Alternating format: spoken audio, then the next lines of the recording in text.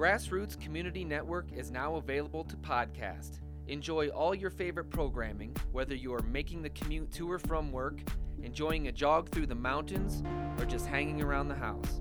And don't forget that Grassroots offers over 4,000 shows on demand on our webpage, www.grassrootstv.org.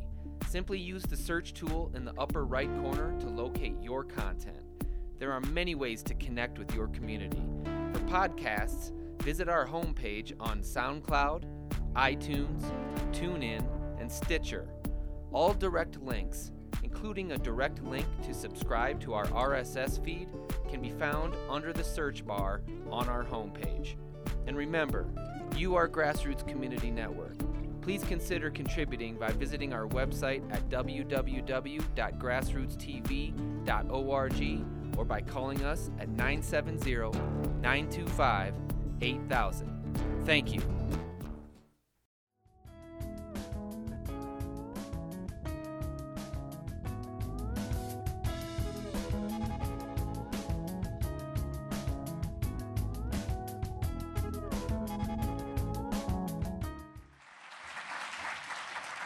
Good evening.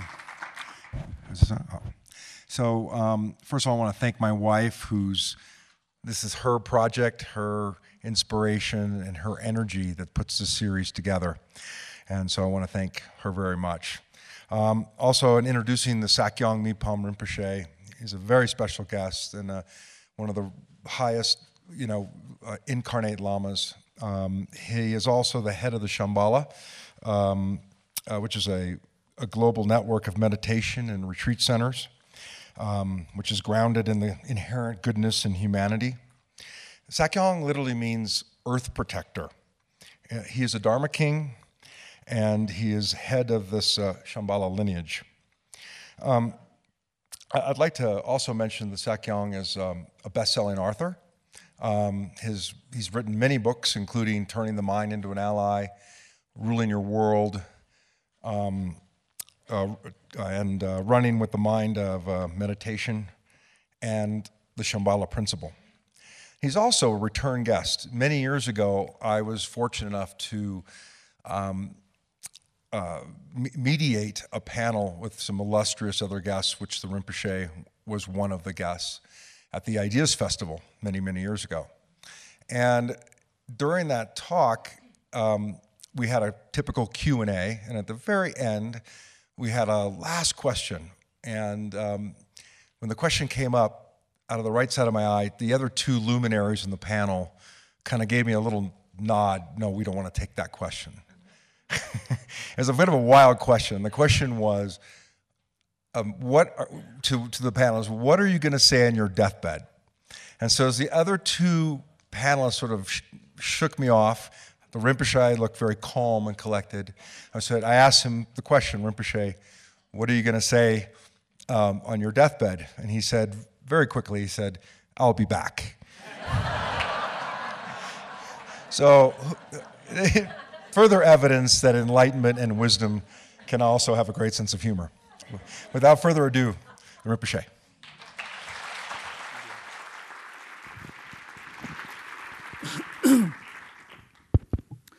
So good evening, everyone. It's wonderful to be here and to be in your presence and to be at the Aspen Institute and to be invited by both Mr. and Mrs. Murdoch. For me, I feel very close to Aspen, and also I've been following the progress of the Ideas Fest, and I feel like that in many ways that there's been a tremendous amount of good energy and insight that is coming from this valley, and many of you that is influencing and hopefully changing the future. And so I'm really honored to be part of this, and I feel like that I would like to share at a particular time about sort of the future of where we're going. And I know that tonight's basic topic and discussion is the notion of peace, and making peace possible, and if peace is possible. So I think probably you would guess where I stand on this point. But I'm optimistic about it, but at the same time, I feel like there's a lot to do. And I feel that right now we're living in a time which I consider to be sort of a crossroads in terms of humanity and where we are, and that much of the future of our planet and what is happening is very much in our hands, and in terms of how we handle ourselves, our own mind, and how we relate to each other, and how we relate to the environment, and so forth. And I think that one of the sort of major sort of elements to the amount of fear, I would say, the amount of aggression, and the amount of speed that our world is facing right now is obviously at a very intense level, and something that all of us experience. And one of the privileges I have of traveling is that I get to see different parts of the world. And there is, I think, a collective question, no matter where you are in the world right now, about who are we and where are we going as people, as humanity. So I think the notion of peace could be seen as a very sort of idealized version of what the world could be. The notion of peace could be seen as something that could be very intellectual. But I feel like the notion of peace at a personal level, of how we are, our own sense of happiness, and the world, is that it is very much one of the most sort of poignant and personal questions that I think everybody is asking in their own way. And so this is a time where I believe that you could almost say the big questions need to be asked. The big questions of who are we, how are we handling ourselves, and how does humanity regard itself? And so there's a lot of, I think, sort of given that we're entering a period of time where we think that peace may be not possible. And a lot of the notion of peace is very external. But there's also the aspect of peace, if it's going to be sustainable, has to come from within, and has to come from some sort of understanding of who we are as people and as humanity. So one of the approaches that I feel that I would like to present is just the notion of original peace, the sense of can we as human beings at an innate, personal, and fundamental level, can we as human beings be at a state of non-aggression? Can the human mind function that way? Can the heart manifest that way? And a lot of the external aggression that we see and a lot of instability we see is really a reflection of how we regard ourselves as people. And so one of the basic, I think, elements is, again, coming back to the notion of who are we? And, we're living in a climate where most of the time people regard humanity as selfish and as faulted. And there's a sense of that we are have a deep sense of inadequacy.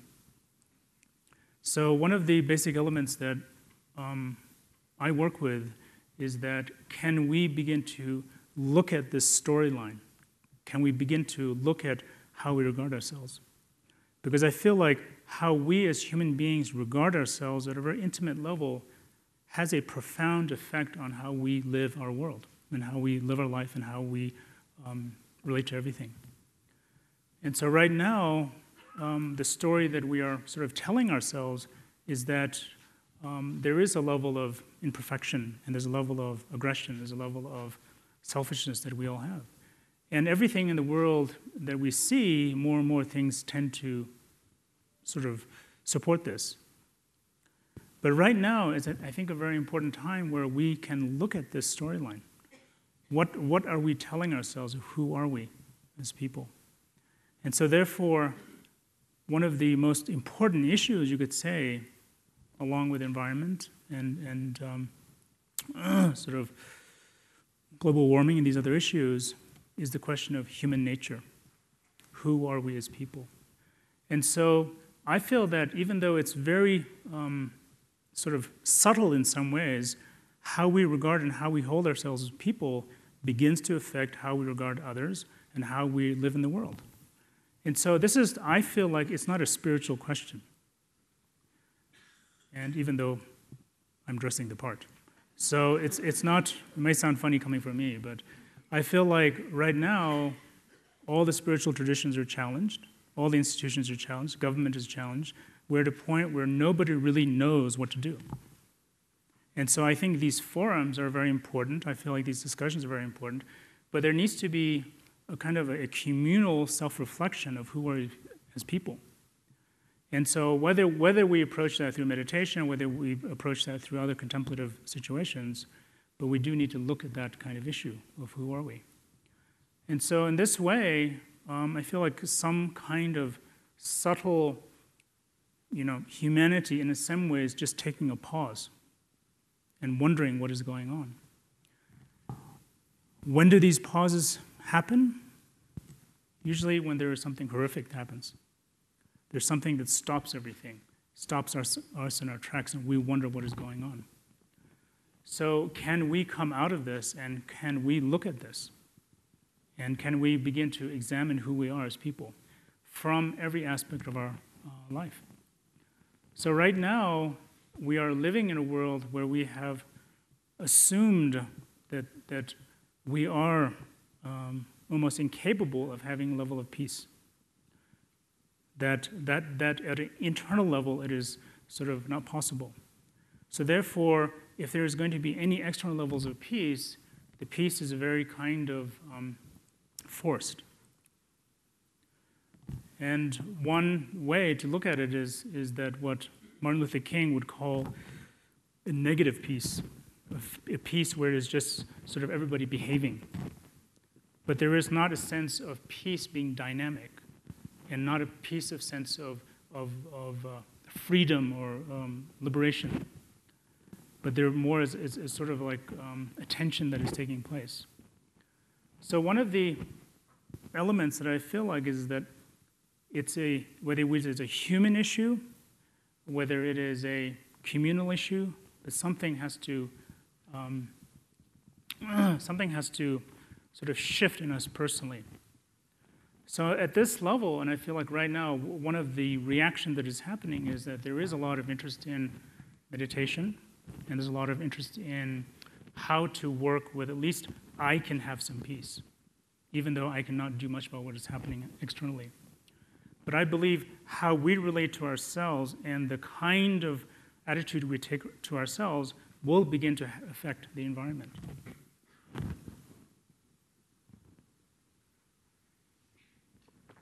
So in this way, I'm delighted that there's more interest in meditation. And finally, we have the science to back it, so that's always good. People always ask me, well, what do I think about all this research? I said, it's great. But I said, in Tibet we had our own version of research, which was called sitting in a cave for a long time. And, I always joke, because people are surprised that, I say meditation is don't be fooled by its inactivity. So it looks like somebody's not doing anything, but a tremendous amount is taking place. There's a tremendous amount of power and insight and wisdom being developed. And so I always say that, in Tibet it was 1,500 years of research, you could say, in some ways. And so now we can actually see what's happening. And one of the things is that when I went to Tibet, I was born in India, but when I went to Tibet, I realized one thing. Nobody does something in Tibet in a frivolous manner. It's a very intense environment. And so it wasn't like that meditation was a fad in Tibet. It was something that was needed to survive and needed to be passed on. And also there was a tremendous amount of transformation taking place. And so this kind of wisdom is now here and is being passed on. And so we have that kind of transformative element. But one of the elements that I feel is that I would say I'm concerned about is that meditation and the tradition of working with our mind and body is a very human thing. It's a very human activity. And one of the basic principles of meditation is trust in the human being. It comes back to this notion of who we are and how we can be. And one of the elements is very much that are we using now meditation from this point of view of trying to cover something up or to bring something out? And one of the concerns I had was if meditation is being used as a tool to remove a part of us that we don't like about ourselves, then it just adds to the whole thing. And so at some innate level, who are we? And so from this point of view, meditation is ultimately about being able to relax with who you are. And if at the deep core level we do not like ourselves and we do not trust ourselves, then it is very hard to relax with ourselves. And then meditation becomes just another thing to add on. So part of the development that's taking place is that meditation can be a very powerful way of self-reflection. And it is not just simply positive thinking, but it is a deep human journey that is taking place. But it is a journey where we're accepting the whole person. And the ability to do that is being able to work with our seeming imperfections and being able to hold that. And so we're living I feel like part of our culture right now is there's this real rub of who are we and how we can be. And so meditation can play as part of that, but I feel like it cannot completely solve the issue if at a basic level, as humans, we do not trust ourselves. Another way of looking at it is that have we given up on ourselves?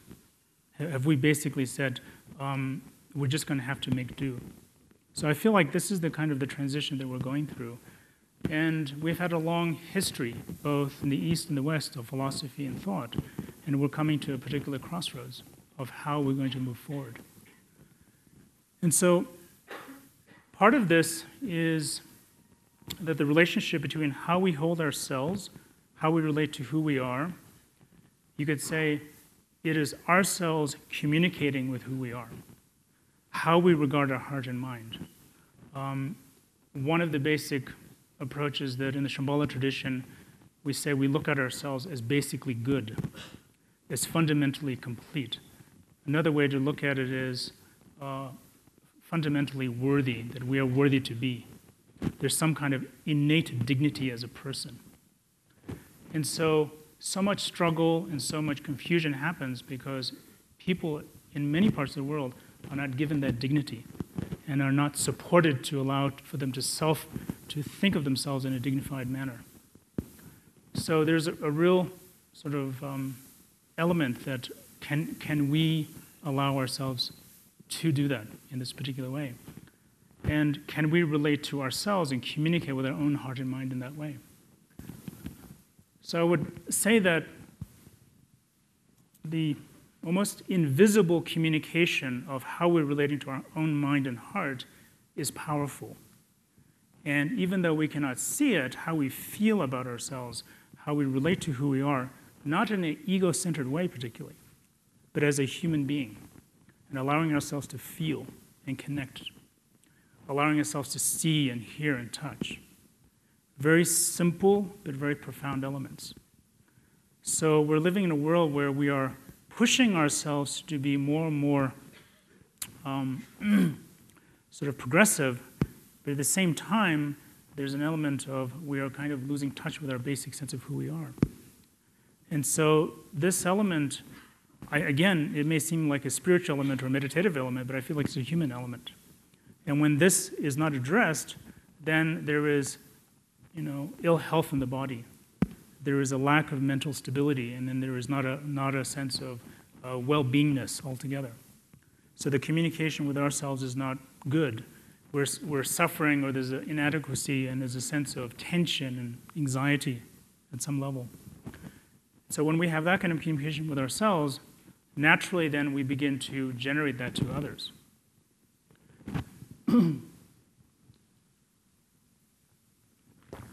So I'm a big believer that meditation is not just simply in inactivity. It is not just trying to hide from the world. When you meditate, you have to be present, and you have to be present with yourself. You have to be present in time and space, but you have to be present with what's happening. And when you do that, we become stronger, we become more clear, and this is what really the obvious benefits are. And there's a sense of being alive. So meditation is very much not about trying to escape. So people who come and say, I'm trying to sort of check out for a while, that's not meditation. It's called spacing out. So, this is very much just about being present and being very, very grounded in the situation. And when we do that, we feel fuller. And part of that is that when you meditate, you're learning how to work with your own sense of who you are. And when you do that and you feel who you feel yourself, you feel your breath, you feel about how you feel that day, those are invisible passageways being opened. And so when you feel, and you actually care about how you feel, not in a kind of sort of overly sensitive way, you could say, but you really feel, I feel like at that moment, then you're opening the pathways to communicate with others. If you don't care about how you feel, you're not going to care about how other people feel. Then all of a sudden, there's this kind of separation from the world. And when you have this level of separation, the human communication breaks down at a very fundamental level. We feel unappreciated, and we're unable to be magnanimous with others. We're unable to be accommodating to others. We can barely look at others, and rather than even to deal with their issues. So there's a real sense of, I feel like peace is a very kind of, it's a long-term solution. It's a lifestyle, you could say, and there's no easy kind of fix to the whole thing. Aggression seemingly is much more rapid and quick, but also brings more instability. And so we're in a very interesting phase where we want things to be quicker, but a lot of the solutions that we want are going to have to be long-term. In order to do that, there needs to be a sense of how we develop that kind of almost long-term approach for our own being. So from that point of view, my feeling is that when you have the personal experience of our own sense of mind and body, that we are not afraid of ourselves. When that occurs, the seed of courage is planted where we are not afraid of others and the difference of others. There's some kind of basic strength that gets planted. And I see that we have an option. We have an option of either watering that fear that's there, or we can water the strength that's there. And so meditation has that ability, and these contemplative practices have that ability to foster the elements that we would like. From that point of view, it is a very proactive approach to life. We are trying to lead it the way we would want. But in order to do that, we do need to ask these questions of who are we? What is my life about? And these are not questions that are just for when we have time to think about it, but they need to be more kind of available for other aspects.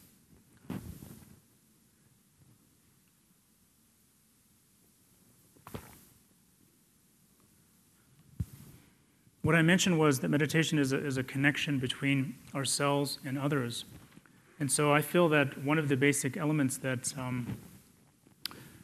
is where this could go is that this communication that we have with ourselves can begin to affect society. And so this is very much the notion of how we can take these very strong principles of our own deep-seated sense of dignity, deep-seated sense of magnanimity, kindness, elements that are considered to be soft or weak.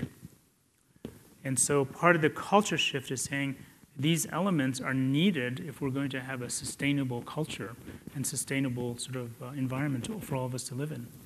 And so these cultures of kindness, cultures of compassion, is kind of what we're exploring here. How can we make them seem practical, and how can we make them seem normal in some ways, and part of our future?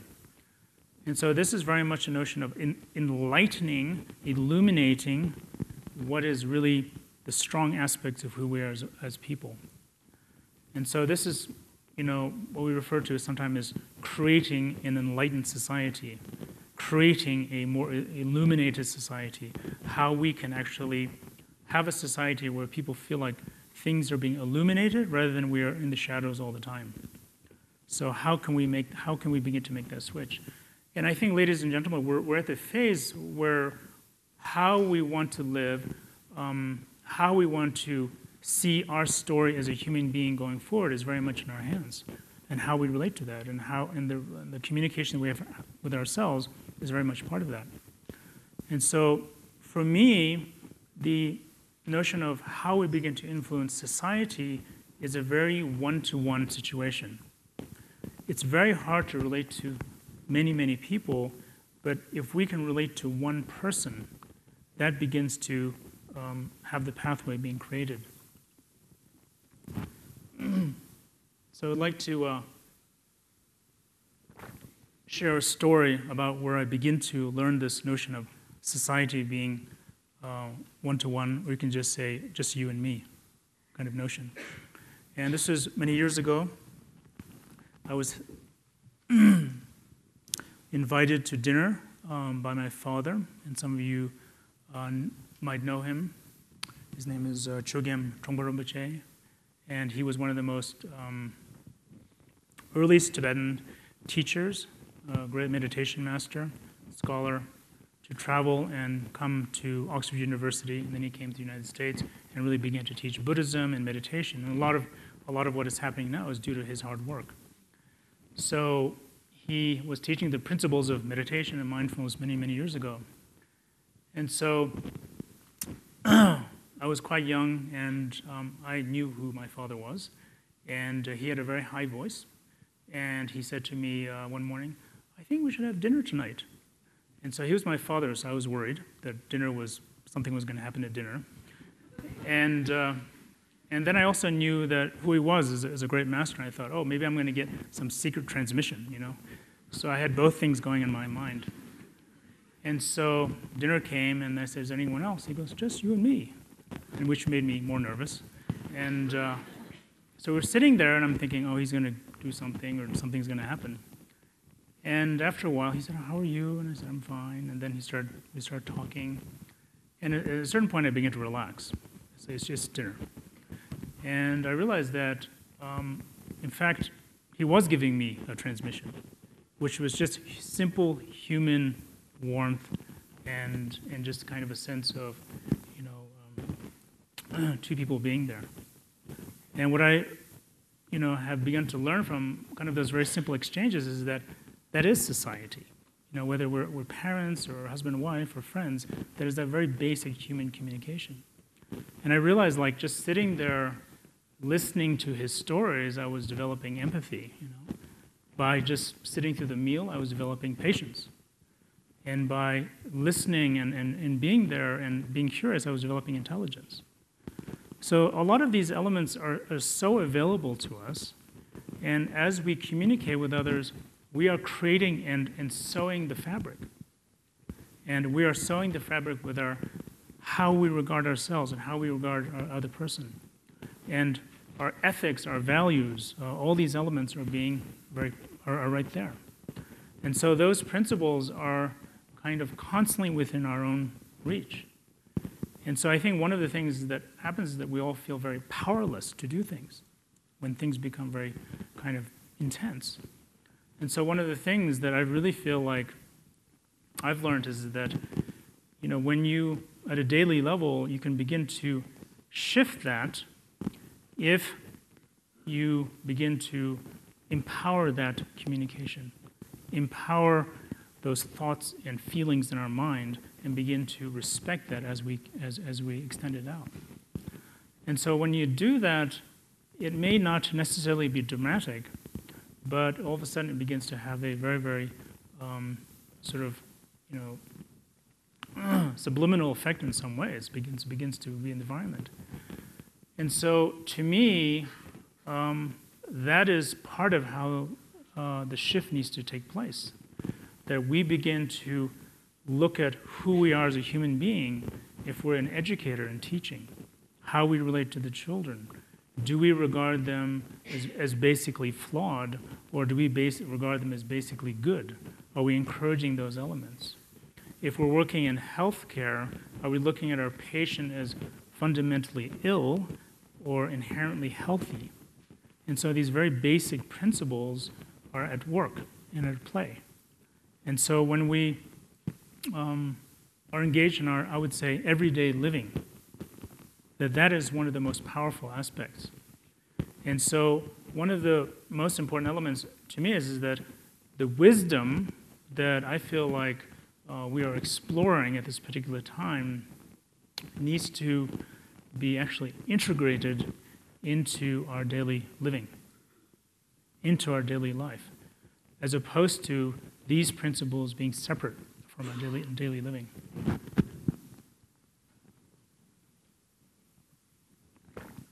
So in this way, I would say it's balancing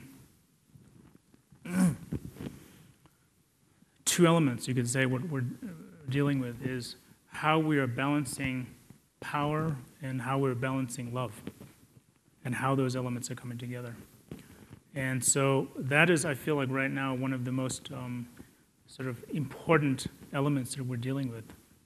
And I know that when the whole movement of the civil rights was taking place, that was one of the most important elements for Martin Luther King, was how can we as a society mix these two elements of power and love. And so right now we are dealing with the notion of love in terms of the emotional quality, but also how we can mix that, or almost to see that they are inseparable. So right now, for many of us, we feel like these sort of soft issues are powerless, and therefore they cannot get traction. And at the same time, if we just see power, we think it is corrupt, and we think that it is abusive. So right now we're in this very interesting phase of how we deal with the power to change things, but not losing the inherent human warm-heartedness. And so that is part of the I would say, deep contemplation, deep thought that we are engaged in right now. Can we begin to weave a fabric as we go forward with these principles, with a strong sense of power, with a strong sense of love in this way? So for myself, I feel like the timing is such that as we go through this next period in history, we have an opportunity. And those opportunities are sort of being sort of woven as we think and feel right now. And to a certain degree, if we abstain, our abstaining from the process is creating the conditions for the future. And so we're very much in a time and place where the direction of the feeling of life, the feeling of who we are and of human beings is being woven by our thoughts and feelings. So this is very, I feel like, important discussion. And I certainly hope that there are other platforms and ways that these discussions can take place. And I'm really happy that it is happening here, and it has been happening and will continue to happen. But that now these discussions of who are we, where do we go forward, and they can be discussed at the family level, at a communal level, begin to affect many aspects of our society.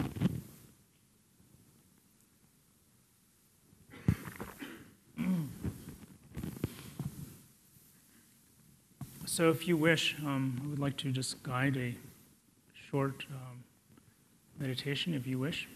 It'll only be 1 or 2 hours, if that's okay.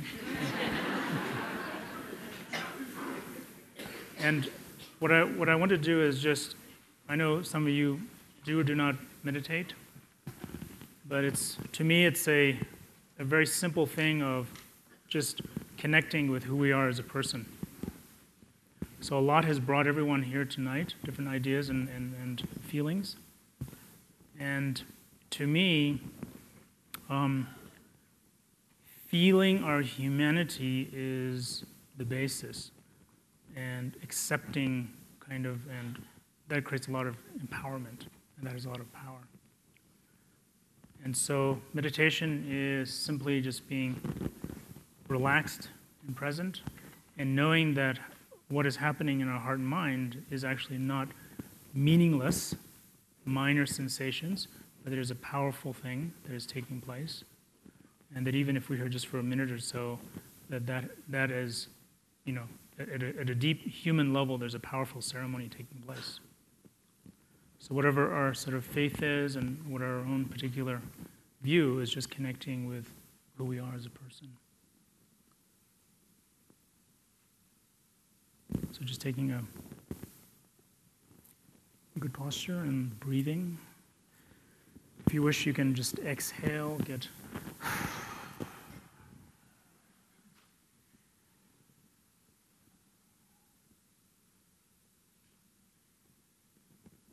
and it is basically just connecting to where we feel right now as a person.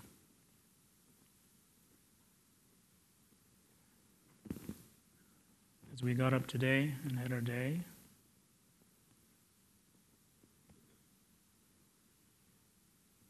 and rather than thinking moments of life are meaningless, just appreciating what is happening.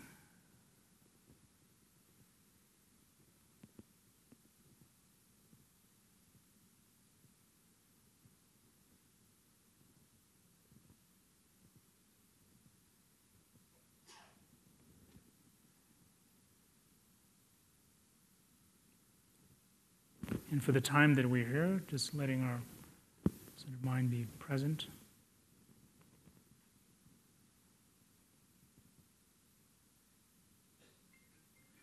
Many things going on.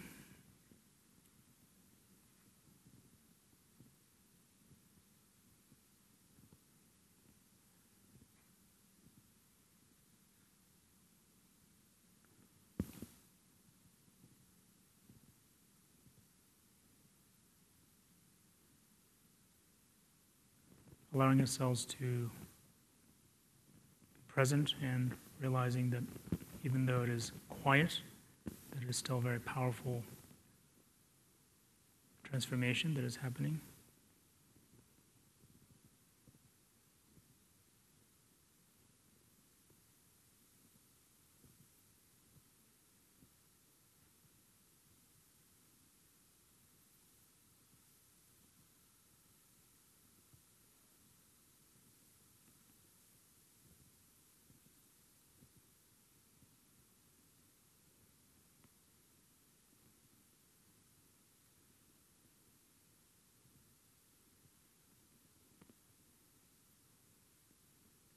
Therefore, we're creating a level of peace personally.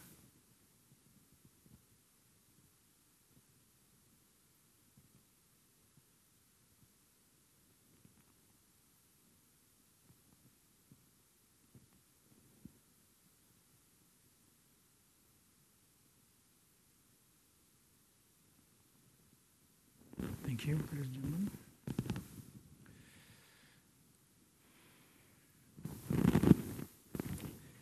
So if you'd like to ask some questions, please feel free.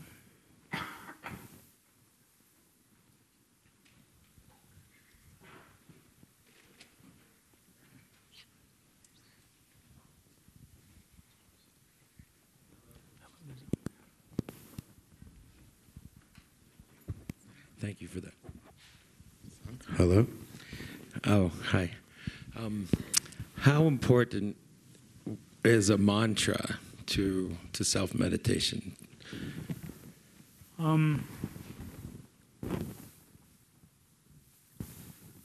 if it's a good mantra, then it's really important. Mantra is depending on really if it's connected with a visualization. There's many levels of them. Sometimes it's just something that is consistent that you can come back to. I think part of what I was trying to express is that whatever it is, we shouldn't make it take away from you. So there's a sense of connecting and working with who you are, because a lot of meditation comes from the power of how you hold yourself. And then those techniques, whether it's a breathing technique or visualization, just enhance that. So one of the it's very important to I always feel like know what you're doing when you're meditating, have at least some basic idea. The way to think about it is like it's meditation, even though you're sitting still, it's like going for a walk or riding a horse. You're going on a journey. So you want to know at least what direction you're going. So you don't kind of make it up as you're going along. So from that point of view, it's important to have that sense. But mantra is very effective, and but sometimes at the beginning, if it's too complicated, then it just gets distracting. So I think that's what I'm just saying. What level of relationship to the mantra you have? Okay.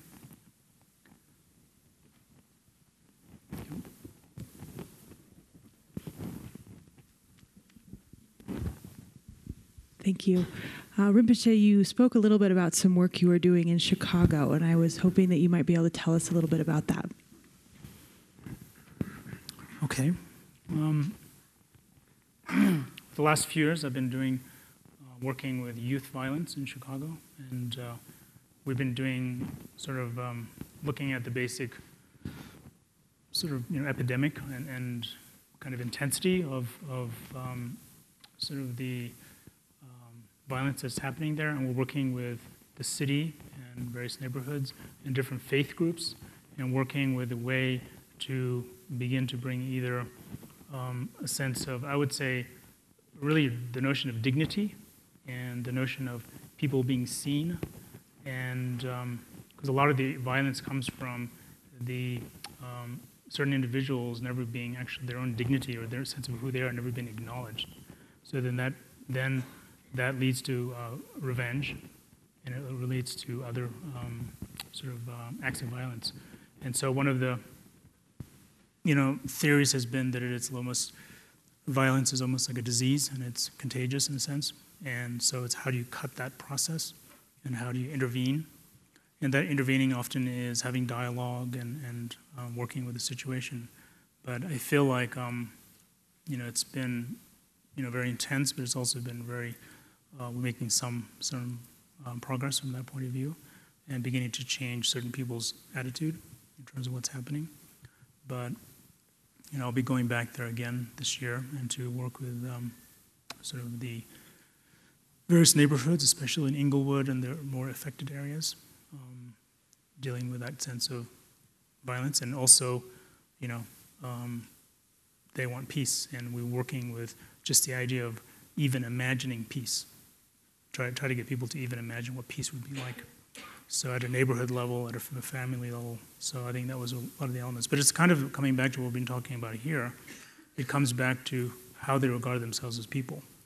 And then from that, beginning to look at some kind of future. Right here. That was quick. You want me to stand? Okay. Rinpoche, I'm so happy to see you. I feel nervous. It's wonderful to see you. Thank you. I work with young, disturbed addicts.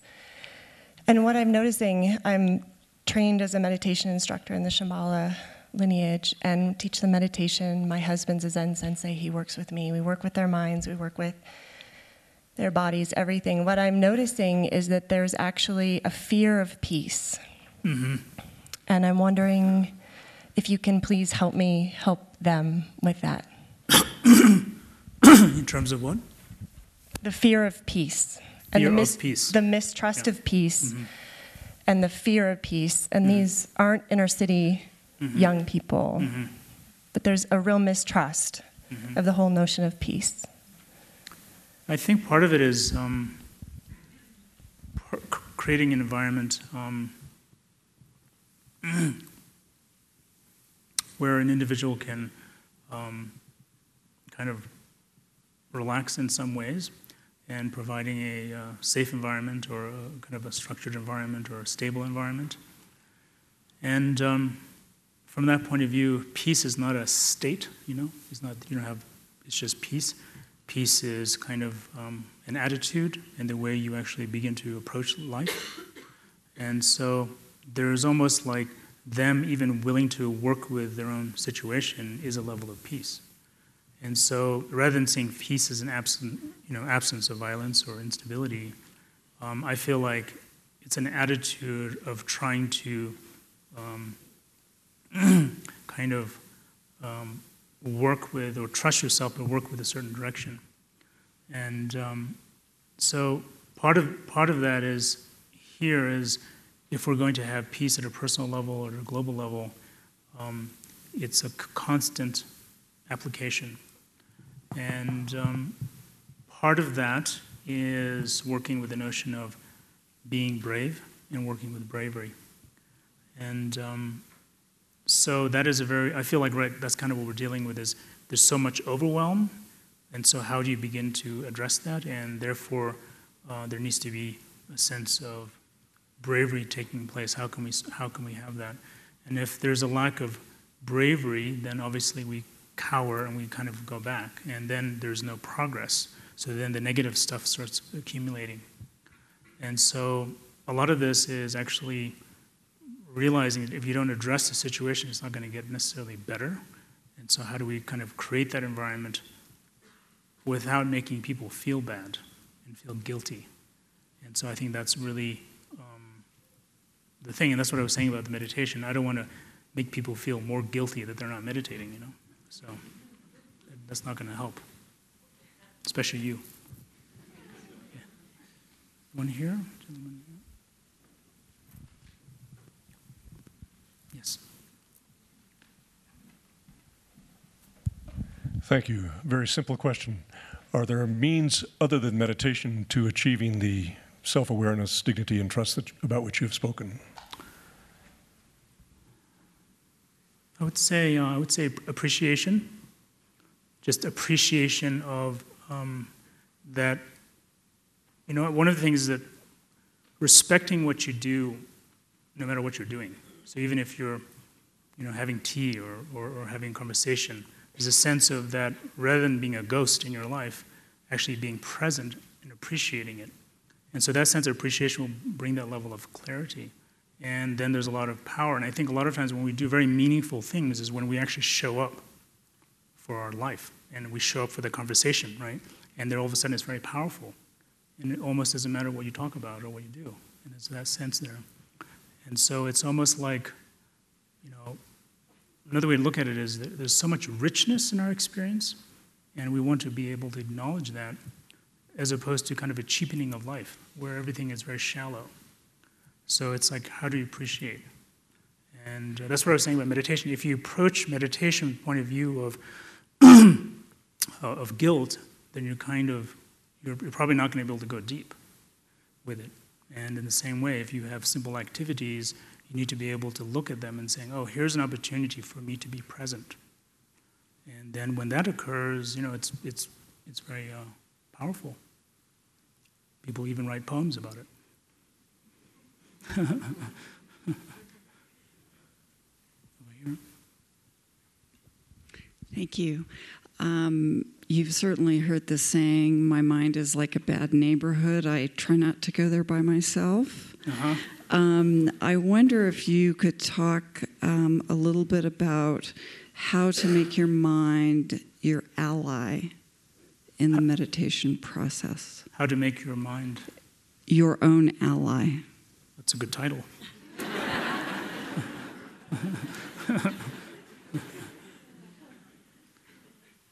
I think meditation is it's like sort of being a clever parent, right? You take the moments where you can get it. So when you're working with yourself, you know your little tricks, but you also highlight where you are present and where you are developing. So it's almost like you can look at the negative, But part of this is you want to strengthen your potential, as it were, and then also give each meditation session should have an intention. So there should be something, even it's not necessarily goal-driven, but you need to know something. Often when you don't do that, your habits just take over. So you're kind of repeating the same thinking pattern and fantasy pattern and everything. So there needs to be some intention. And then meditation works in small cyclical cycles. That you'll have a moment of clarity and then you'll revert back seemingly. But rather than thinking about it as stagnation, it's like a wheel going forward. It kind of looks like it's getting worse, but you are making progress. So there's that kind of overall sense of practice. But I would be happy with small achievements, and kind of acknowledge that, and then you can build on those elements. So that's part of the ally part. You have to be you have to have, even if you're doing mindfulness, you still have to have awareness. You have to have intelligence a little bit. Down here.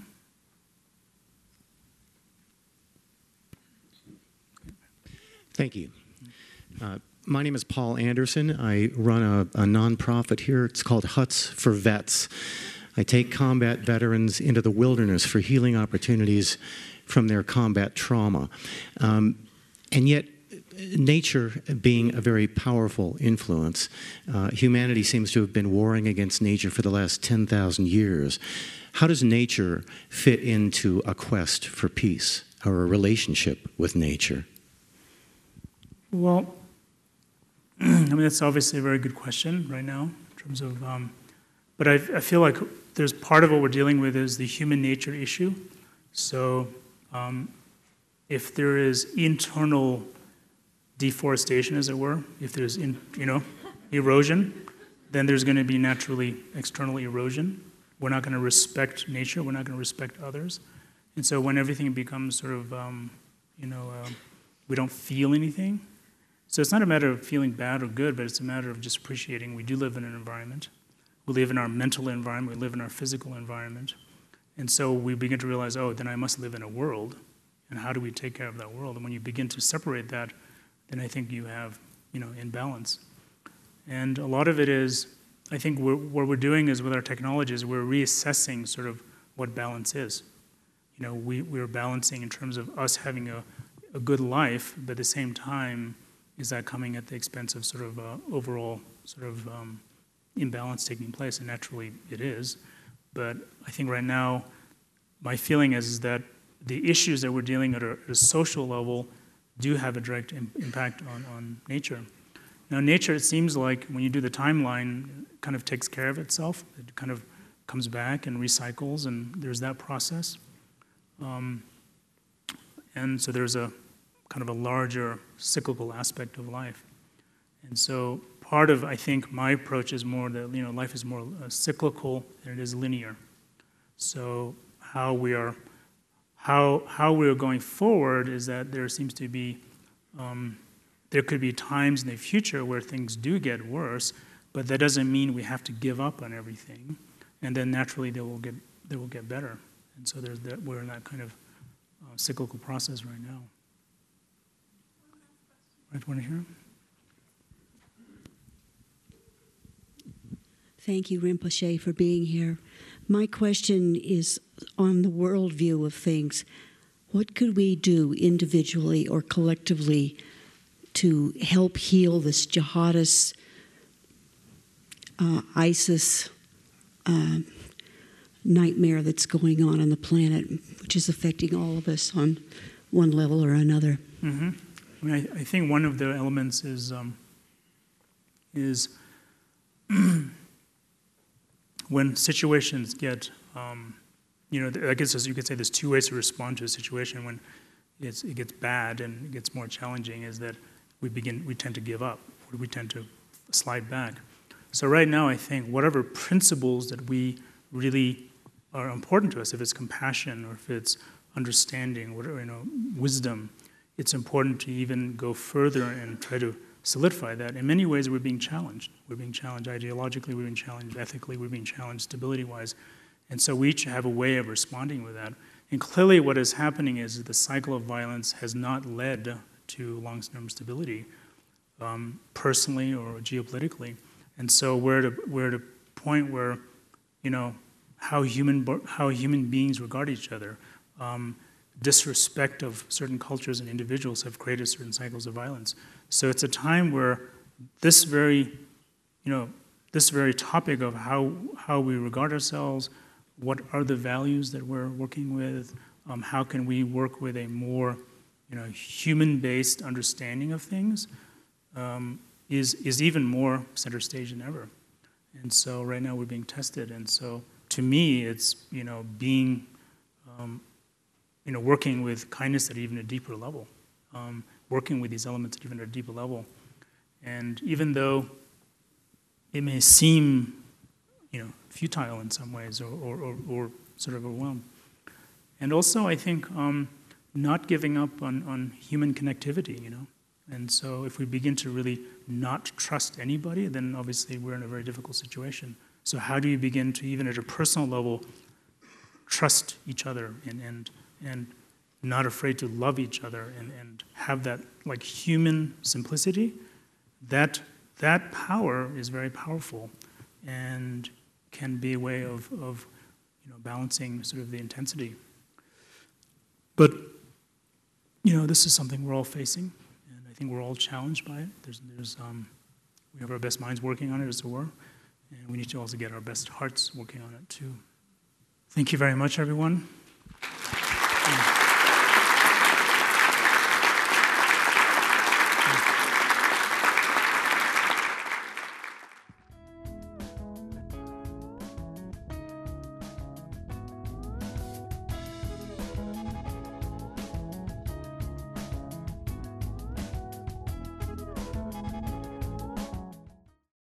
This podcast was brought to you by the Grassroots Community Network.